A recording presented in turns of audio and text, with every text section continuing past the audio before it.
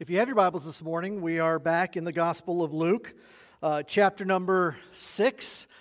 This will be the last week that you hear me say chapter 6, because next week we'll start chapter 7.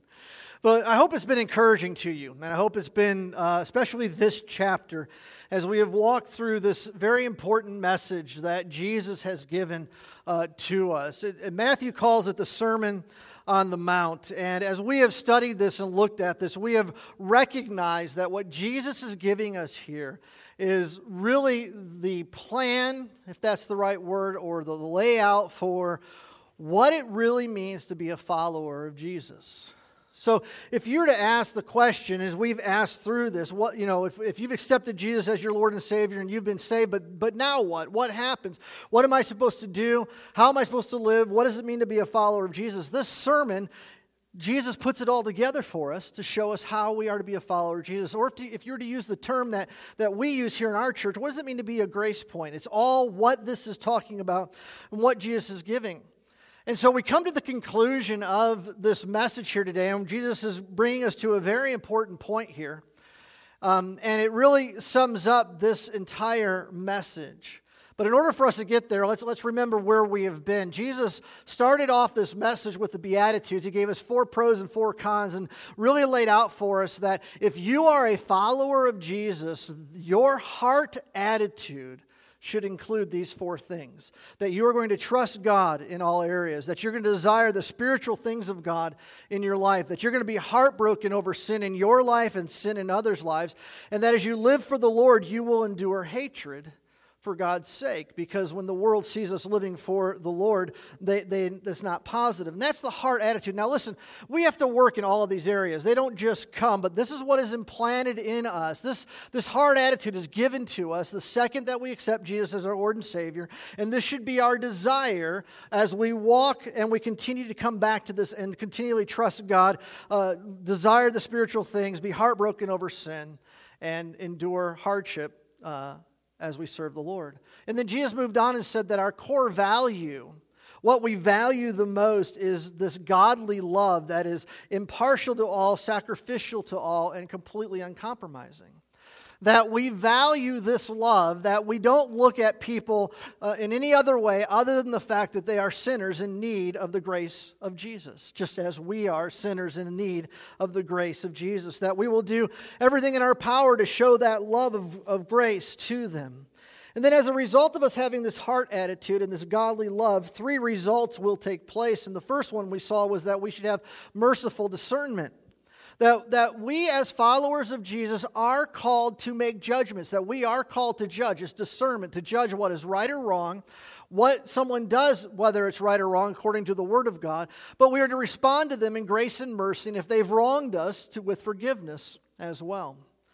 And then last week we looked at the fact that we as followers of Jesus are to bear fruit. That we are to what should pour out of us is the fruit of the Spirit.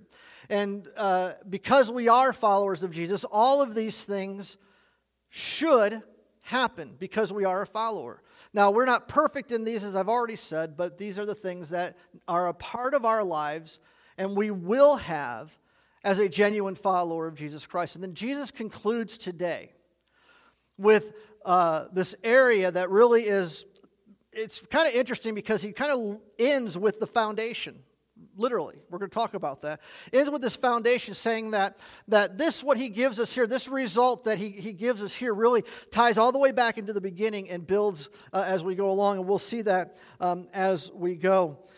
And what he's really tying into is the successfulness of being a follower of Jesus Christ. Let me ask you this question. How many of you like to be successful? I've never known anyone in my life to say, I want to be a failure in everything that I do. Now, I have met some people that have achieved that, but they've not said that, right? And the reality is that we all desire to be successful. But let me ask you this question. Have you ever had a situation, a scenario similar to this happen in your life? The truth of the matter is that every single one of us have areas of expertise in our lives. There are things in our lives that we can do better than others can do, and vice versa within our lives. And we'd call those areas of expertise. And so I was thinking, as I was thinking about this, I was thinking about the area of mechanics, because I'm not an expert in mechanics whatsoever, or fixing cars and stuff like that. But let me give you this scenario. Let's say you were hanging out with a bunch of people and your friend says, I have a problem with my car that needs to be fixed, and I don't know how to fix it. And you say, well, I know how to fix it because I've actually had this exact same problem with my car, and this is how I know to fix it, and I fixed it on my car, and it works out perfect, and actually it was a lot cheaper than what I thought it was going to be the way that I did it. So let me tell you how to fix this on your car. And you share with your friend, it's real simple, 3 simple steps. You do 1, 2, and 3, and when you do these things, this is what's going to happen, and it's going to repair it, and it's going to be no problem whatsoever. Get it all done in a real short matter of time. It'll be cheaper than what you had thought. And your friend's like, great, thank you so much for giving me that information. And then a week later, you see your friend, and you come back, and you go, well, how did things work out with your car? Oh my goodness, it's a mess. Why? Well, you find out they didn't listen to anything you said to them. They didn't do step 1. They didn't do step 2. They didn't even do it out of order. They didn't do anything. And what they did made it a bigger mess than what it has been before. It's going to take 3 times the amount to fix it. It's going to cost you 10,000s of more money and stuff like that. And I'm looking at my friend Roger here who works on cars a little bit. He's going, I've been there. I understand this scenario. I've seen this happen. Maybe something different in your life, whatever it might be, that you had some expertise in something, and you actually wanted to help them out, and you knew, and if they would have listened to you, if they would have followed the steps, or are you ready? Ready for the word? If they would have obeyed what you told them, well, then they would have gone through the scenario, and they would have fixed their car, and the results would have been what was the results in your life and what you experienced. But they heard, but they didn't do. And this is how this is in our spiritual life. I wonder if God ever feels this way about us. I wonder if Jesus ever felt this way with people or with his disciples. And you know right now, some of you are smiling at me because I'm setting you up, because I know exactly Jesus did. You know why I know? Look at verse number 46 of our text. Jesus said these words, "Why do you call me Lord, Lord, and do not do what I tell you? Why do you call me Lord?" Jesus is still preaching this message. He's coming down to the end of the message. He's laid all this stuff out, and he looks at his audience. He looks at his disciples. He looks at who's there. Why do you call me Lord, Lord, and don't do what I tell you? Now, unfortunately, I think in Christian circles, we kind of lose the meaning of what the term Lord means here. We think of it as a term for the Lord. We use it that way, pray to the Lord, stuff like that. It's a term for Jesus, it's a term for God, and stuff like that. But literally, the Greek word here, translated, is master. Master. Why do you call me master, master, and not do what I tell you? You see, the reality is that when we accept Jesus Christ as our personal Savior, we make him Lord, we make him master of our life. As a matter of fact, in Romans chapter 10, verse 9 and 10, you know this verse because we use it when we share the gospel message with people. And the Bible says this: if you confess with your mouth that Jesus is what? Is Lord. You see, when we come and accept Jesus as our Lord and Savior, we're not just saying, Jesus, can you be added to my life and just make things better? Can you give me the ticket to heaven so that I know when I die I go to heaven? No. What we are truly confessing and what we should be truly confessing, and this should bear out in our lives, that we're saying, Jesus, you are the only way, not only to heaven, but you're the only way to live on this earth. You're the master. You are the one. And so Jesus makes the statement here. And he says, why do you call me master? And you don't listen. Paul actually gives a different term here to give us an idea of Jesus being master. Talking about us now, he says that we are bondservants. The word bondservants, literally, we would know it better as slave. What rights does a slave have? A slave doesn't have any rights because of the fact that they're surrendered to their master. They do what they are told. And that's the picture that has been given here, is that if we accept Jesus as our Lord and Savior, as a follower of Jesus, we have put aside our wants, our desires for His wants and His desires. You are master. I will follow you. Now, when we think about that, we have a very negative connotation to it in our thinking, and rightfully so from our history. But when we are followers of Jesus, we are to obey Jesus as if we were slaves. But Jesus doesn't do this to lord over us. I mean, He would have had a right to do that, doesn't He? He's God. He would have had a right to lord it over us and say, listen, you're going to submit, you're going to do what I want you to do. I'm going to force you to do what you need to do, and whether you like it or not, you're going to do it. And Jesus doesn't do that. Our Heavenly Father doesn't do that. But He says, listen, if you're going to call me master, then why don't you obey what I say? You need to obey what I say. Why? Because I know what is coming ahead, and I know what is best for you. You see, He's not master just because He wants to lord over us. He's master because He absolutely loves us. And what He's saying, as master, I know what the future holds, and I know how to bring you through this world, and I know what is absolutely best for you. If you listen to me, if you would simply listen to me, if you would simply obey what I say, the outcome will be positive for you. He doesn't master or lord over us because He gets a kick out of it. He masters and lords over us and tells us to follow Him because it's the best thing for us as our Heavenly Father, God our Father, as Jesus our brother, if you'll let me use that terminology, wants the absolute best for us. And so when we obey, listen now, when we obey what God has for us, when we obey the principles, when we obey what Jesus has said, when we obey the Word because Jesus is the Word, the outcome is positive for us. Now, it's not always easy. I'm not saying that we're not going to have opposition. You know, you walk with the Lord, you do what the Lord wants. Sometimes this world comes against you. Sometimes the circumstances aren't easy, but the end result is always positive when you obey the Lord. But when you don't, especially as a follower of Christ, the outcome is disastrous. The outcome is disastrous. And Jesus says, let me explain this to you. Let me give you two word pictures here to give you a picture of what I'm talking about. And in verse number 47, He says this, everyone who comes to me and hears my words. And if you have your Bible open, I don't know if you underline in your Bible, but if you would underline these two words, and does them, hears my words, and does them.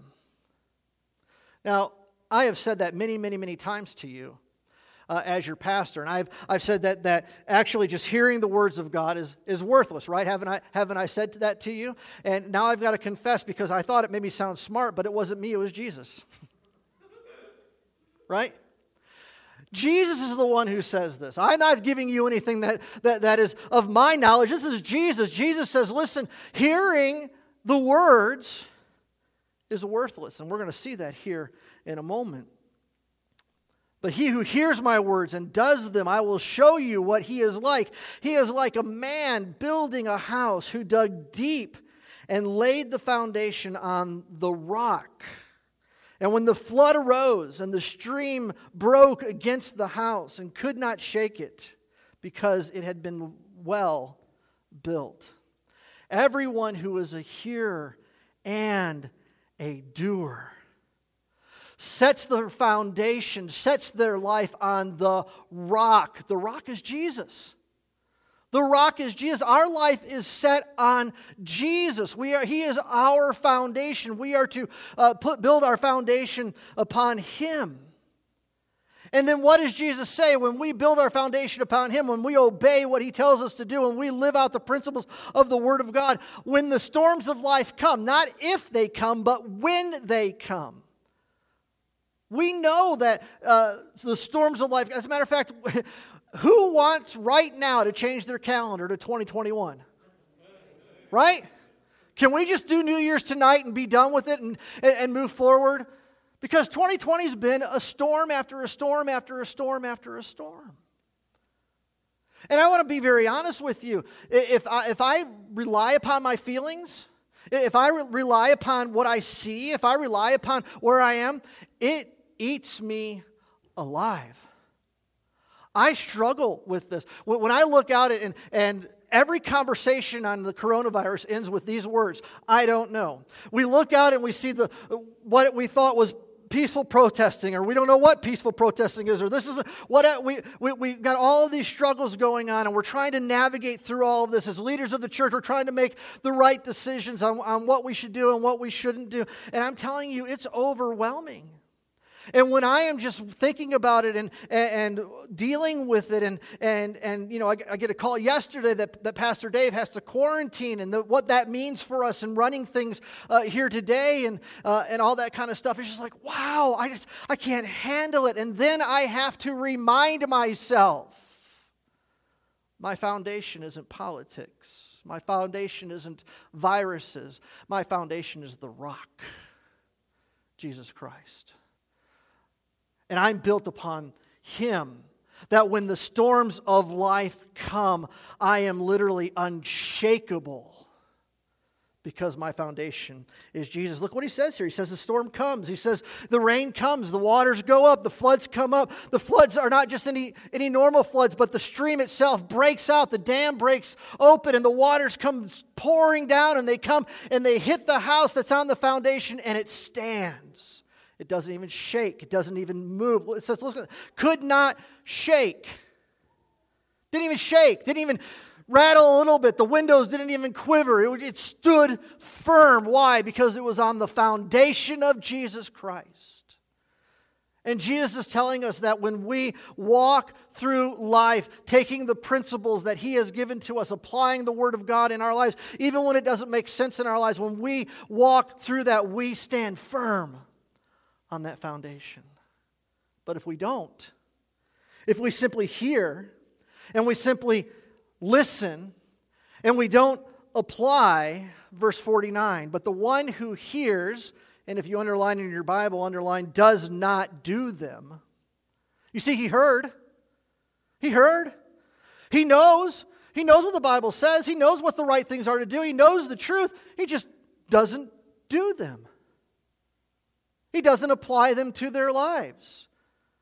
To hear the Word of God, to know the Word of God, to memorize the Word of God, but never live it in your life is worthless, Jesus says. It will not do anything for you. So he that hears and does not do them is like a man who built his house on the ground. Maybe some translations say sand, without a foundation. And when the stream broke against it, look at now, what does it say? Immediately it fell.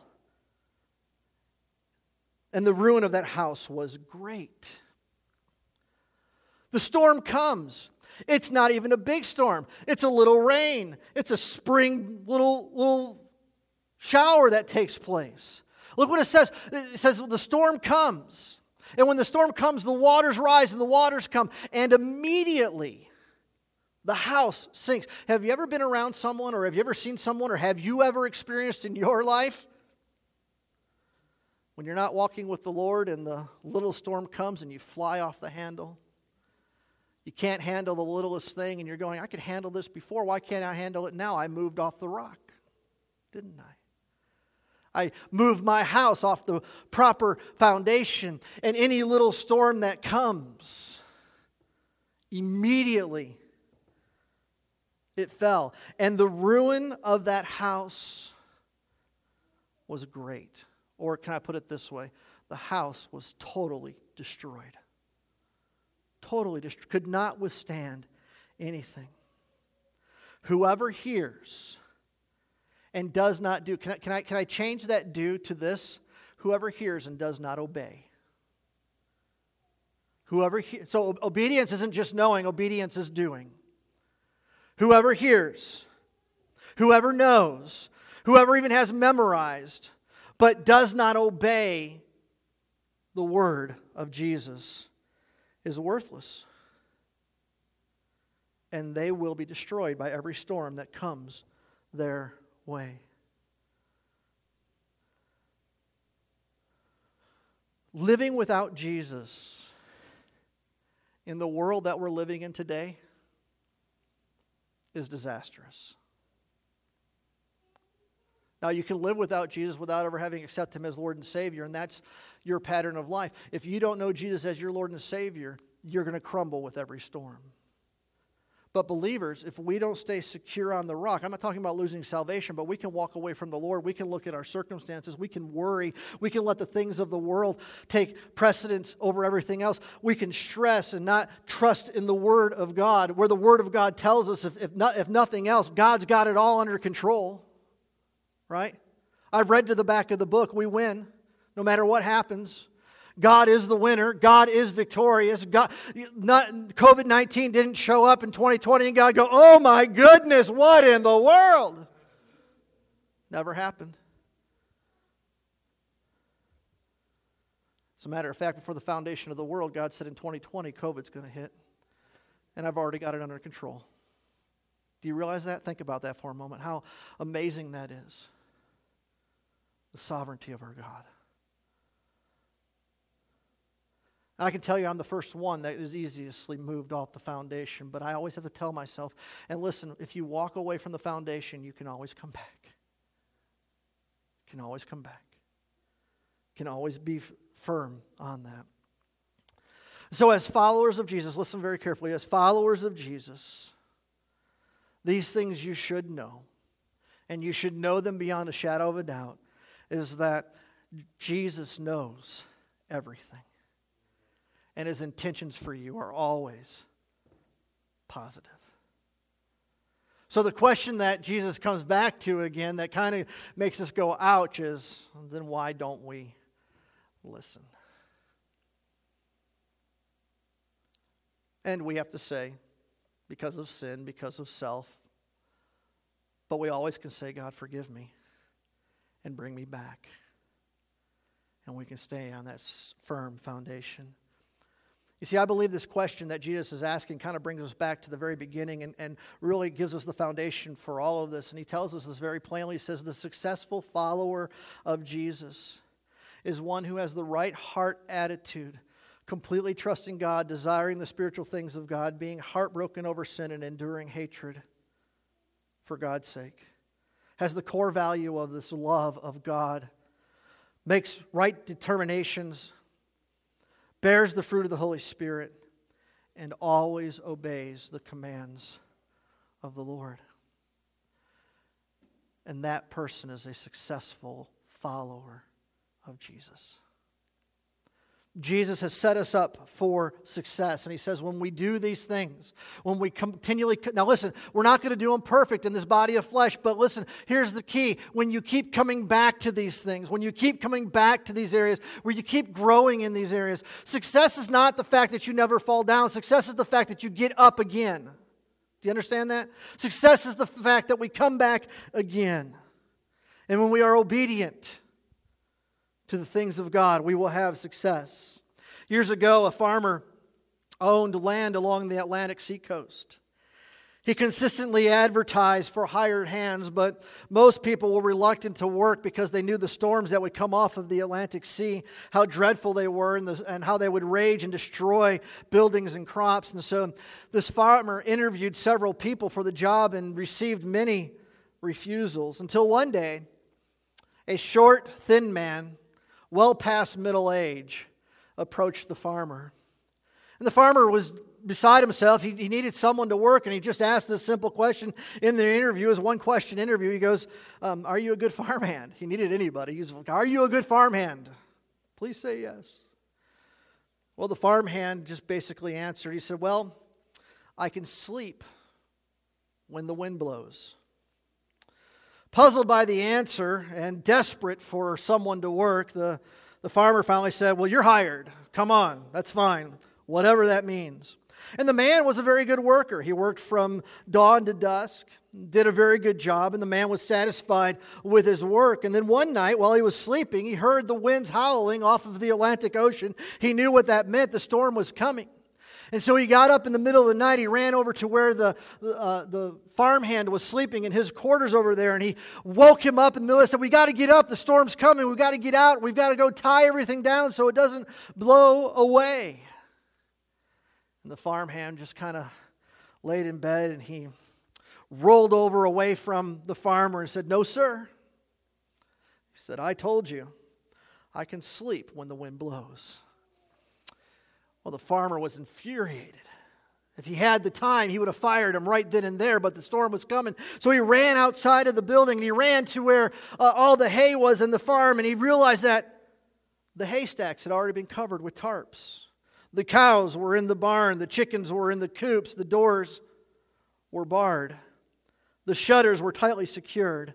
Everything was tied down, and nothing could blow away. And finally, the farmer understood what the hired man meant when he said he could sleep when the wind blows. And so he returned to bed, and he went to sleep while the wind blew. Can you sleep when the wind blows, when the storms of life come? When you live in obedience to Jesus, you will experience great success in your life as His follower. And when the storms of life come, you will weather them victoriously. You want to be successful as a follower of Jesus? Then let me leave you with this last statement. Obedience to Jesus always brings success. Obedience to Jesus always brings success. Would you stand with me in God's house today? Most gracious Heavenly Father, I thank you for your love for us. I thank you that you are our master. I thank you that you are our master in the sense that you want to lead us. You ask us to obey us because what you have for us is better than anything we could ever plan or imagine on our own. And when the storms of life come, you want to hold us up and carry us through. And I thank you for that truth, especially in the days that we are living in today. Father, thank you so much for this message. Lord Jesus, thank you for the message that you preached to your disciples and your apostles then and to your disciples now. And let us heed your words to be successful followers of you in all that is said and done. In Jesus' holy name, amen. Lord bless you. Have a wonderful week.